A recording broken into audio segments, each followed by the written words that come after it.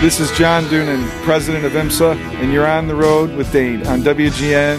The machine of a dream, such a clean machine. 720 WGN live here at the Rolex 24 at Daytona with the one and only President of IMSA, John Doonan. John, welcome to the show. Thank you so much for having me, and thanks for making the long trip down to see us here at Daytona International Speedway. It's a pleasure. Not only just basically in the contrast from weather, Tom Skilling would be the first one to tell you it's a lot nicer down here, but it is great. This is an event that brings, it's a magnet, I think, for the entire world. Not only the world of racing, but now certainly the world of racing fans through the extended coverage with NBC. But this isn't news to you as a guy growing up the racing pride of Plainfield, Illinois, for the listeners there. Been a fan, attended IMSA whole life, and wanted to get involved, obviously, in a big way with the Mazda program for the last 20 years here. But now to take the helm, it's almost be careful of what you wish for because you've got it, right? And now a lot of people have a lot of kind of hopes and dreams on you to be able to kind of take IMSA to that next level. Yeah, it's completely a boyhood dream. I grew up in the Glen Ellen Wheaton area. I'm a proud hilltopper from Glenbard West High School. And, my dad raced amateur sports cars with Midwestern Council growing up. So I was at places like Black Hawk Farms in Rockton, Illinois. I traveled all over the Midwest, up north to Road America to have him and support him in his racing. But long about 9-10 years old is when I started going to IMSA races with my dad and fell in love with endurance sports car racing.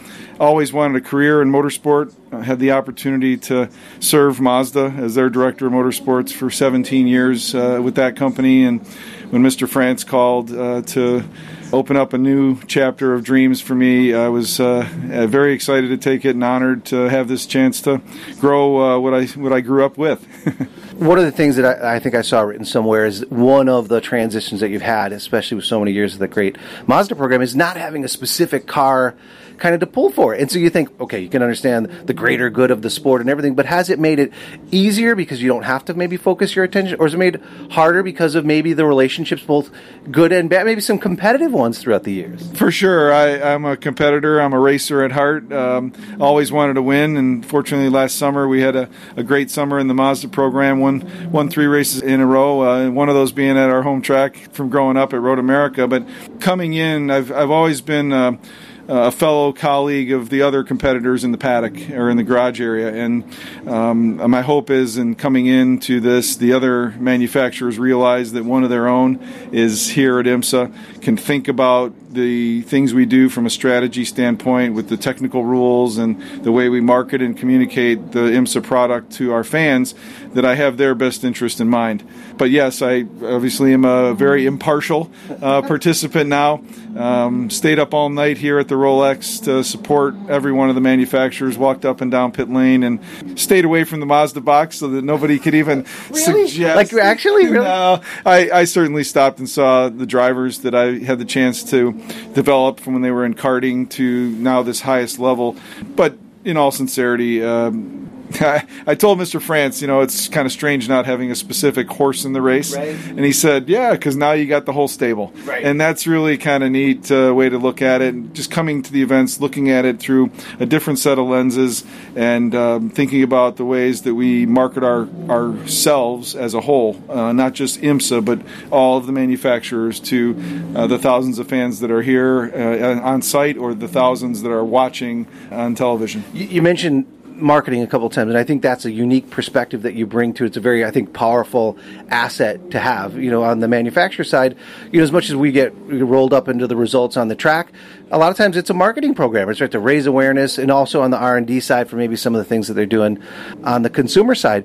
When you look at Rolex 24 and what it is a crown jewel of the racing world, of course, for the IMSA schedule. But talk a little bit about what it is that makes it so special, because you look at the roster of drivers that participate and their accomplishments. Juan Pablo Montoya, Helio Castroneves, Simon Pagenaud, and of course, champions from NASCAR with Kyle Busch. This brings the biggest drivers to compete. Yeah, it started with a vision, and that was from Bill France Sr., Jim's dad. In 1962, he wanted to have the Daytona Continental, which was a sports car race, an endurance sports car race that brought the best of the best together. The best cars, the best drivers, the best teams to compete in an endurance format, which turned into what is the 24 Hours of Daytona, the Rolex 24. And we've carried on this tradition now, the 58th running, and it has been an iconic event, but one that all drivers, no matter what their discipline, they want to put a Rolex watch on. Last year, Fernando Alonso put a Rolex watch on. In the past, there's been NASCAR drivers that have placed a Rolex on their wrist. A.J. Foyt has won this race, a name that nobody can forget. Certainly others more recently, the Paganots, the Alexander Rossi's, the Ryan Hunter-Reys that have come here because they too want to be part of kicking off the racing season. All eyes in motorsports are on Daytona, both physically and broadcast-wise with the fans we have here. And it's continued that tradition. The Tony Stewarts of the world, the Rusty Wallaces, they've all come to the Rolex 24 and wanted to strap one on their wrist. Dale Earnhardt Jr., who I had the chance to be interviewed by yesterday, which is bonkers. It's just really a special event, and we're proud to be able to kick off our 2020 WeatherTech Championship, and kudos to the WeatherTech family out there in Bolingbrook and for what they've done for our sport, as well as for the city of Bolingbrook and the whole area. A lot of great connections on the Illinois side.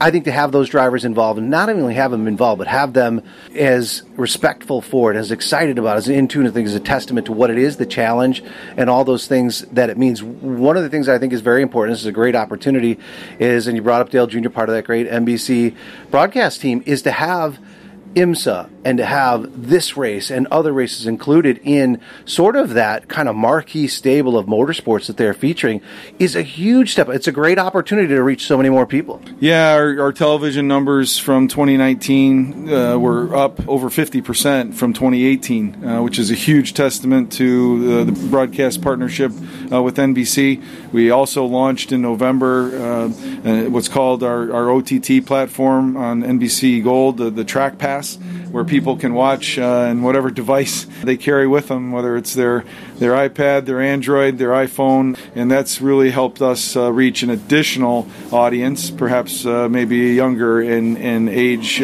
skew. And so we've got to continue to find ways to get our product in front of an audience and use the current audience to try to attract more, but definitely a younger audience because, as I said, I grew up at the racetrack. I was baptized in motorsports, and we need to do the same with the younger generation. Having IMSA being there and being kind of showcased on NBC and with those drivers there, bringing in new fans and all of that kind of things. For people that may not be as familiar with it, one of the challenges that NASCAR has faced, or at least that's been kind of expressed to our listeners, is because no longer are the cars that are racing the exact cars you see on the road. And I think that's one of the strengths of IMSA as well, because you may not see them every single day, but you've got a lot of those cars people can relate to. Yeah, with 17 auto manufacturers represented in our entire platform here, if you can't find something in terms of a brand that you can be passionate about or relate to as one of your favorites, there's issues, because we've got everything under the sun, from the brands like Ford, General Motors, the iconic American brands, several of the German manufacturers, BMW, Porsche, you've got Lamborghini, you've got Ferrari, you've got the Asian brands in Acura, Honda, and Mazda. So it's auto row of motorsports, and what we do on track is one thing, but you go over to the midway and all the manufacturers have a display. They're engaging with the customers. They're showing them the new road car product. They're having a ride and drive experience here on site. So, I went to the Chicago Auto Show as a little boy with my dad, and go buy your tickets for the auto show. And I always went to the displays, and because Dad was in racing, I always wanted to see the motorsport connection. What did the X manufacturer bring that reminded me of what they did on the racetrack, and making that tie. And what we're trying to do here is showcase the product, the powertrains that people can relate to in the most grueling test laboratory there is. 24 hours here. We're hopefully going to achieve 3,000 miles by the end of the Rolex 24 this year. you could do probably hundreds of thousands of miles of road car testing, but what we can accomplish here in 24 hours for our manufacturer partners is remarkable. I think the education side and the experience side, to get up close and personal with some of these, through the broadcast entities and all the people here on site, I'm sure you're translating into some car sales, right? I'm sure that's happening. Yeah, for sure. When you see your brand win, I always had the philosophy that it certainly brings joy to the owners of Name the Brand. You see your brand win, it makes you proud. That's what I have in my garage or that type of thing. At the same time, back to the midway that's here, the fans that come here are wanting to see the latest and greatest technology, the latest and greatest styling and design, and our top category, Daytona prototype, allows manufacturers to do exactly that. Yep. A lot of winners around the world when you're in Victory Lane that kind of celebrate with them.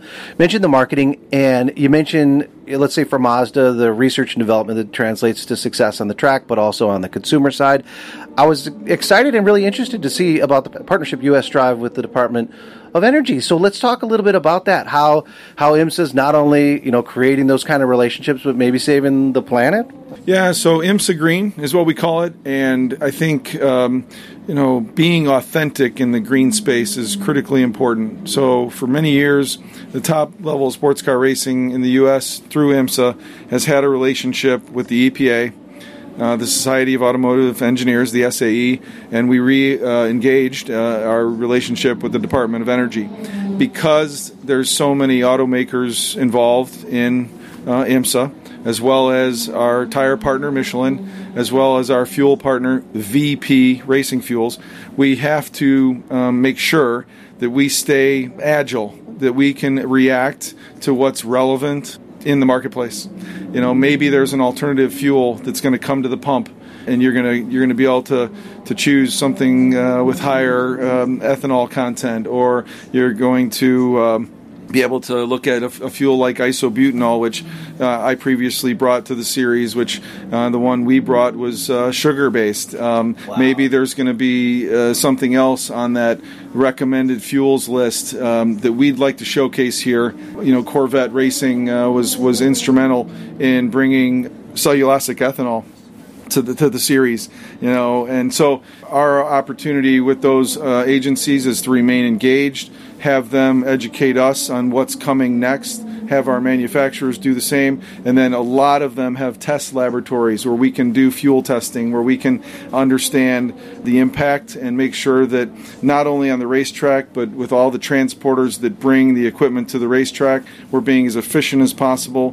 We have a program called Safeways that all of our transporter drivers understand now that aerodynamic efficiencies on a semi-tractor trailer can improve and make a positive impact relative to carbon footprint. So that's really our intent. It needs to be authentic. We want to be good stewards of the environment while we're also putting on an amazing show of performance on the track. There are so many aspects of it, and some higher purposes built into all of that fun, entertainment, action, and racing. Let the listeners know we're talking with John Doonan, president of IMSA, and also, of course, the racing pride of Plainfield, Illinois. And as we let you go, John, we're going to have links up at WGNradio.com for all of this stuff. Like, as soon as I walk through the door, got to let the listeners know you mentioned the food, of course, America's great food town, America's great restaurant town. What are some of the things that you miss about? I'm sure you get back, and of course, Road America is only 3 hours away. But when you get back to home.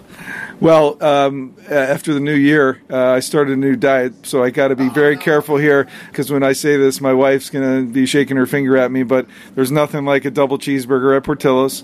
There's nothing like a deep dish pan pizza at Gino's East, or one of those awesome Vienna hot dog stands that's sprinkled throughout the Chicago area. But really, Chicago will always be home. Every time I come in for the approach, see the lakefront, see Soldier Field, see Willis Tower, I get chills. And I love Chicago. It will always be home to myself and my family. My mom grew up down by what was at the time Comiskey Park. And so we're Chicago through and through.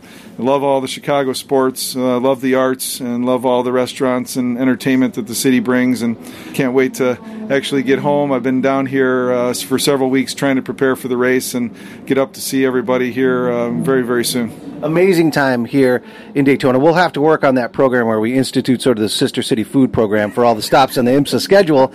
And thanks, John, for everything that you're doing, and thanks, of course, for jumping on the show today. Really appreciate the opportunity, and go Bears, Bulls, Blackhawks, Sox, and Cubs.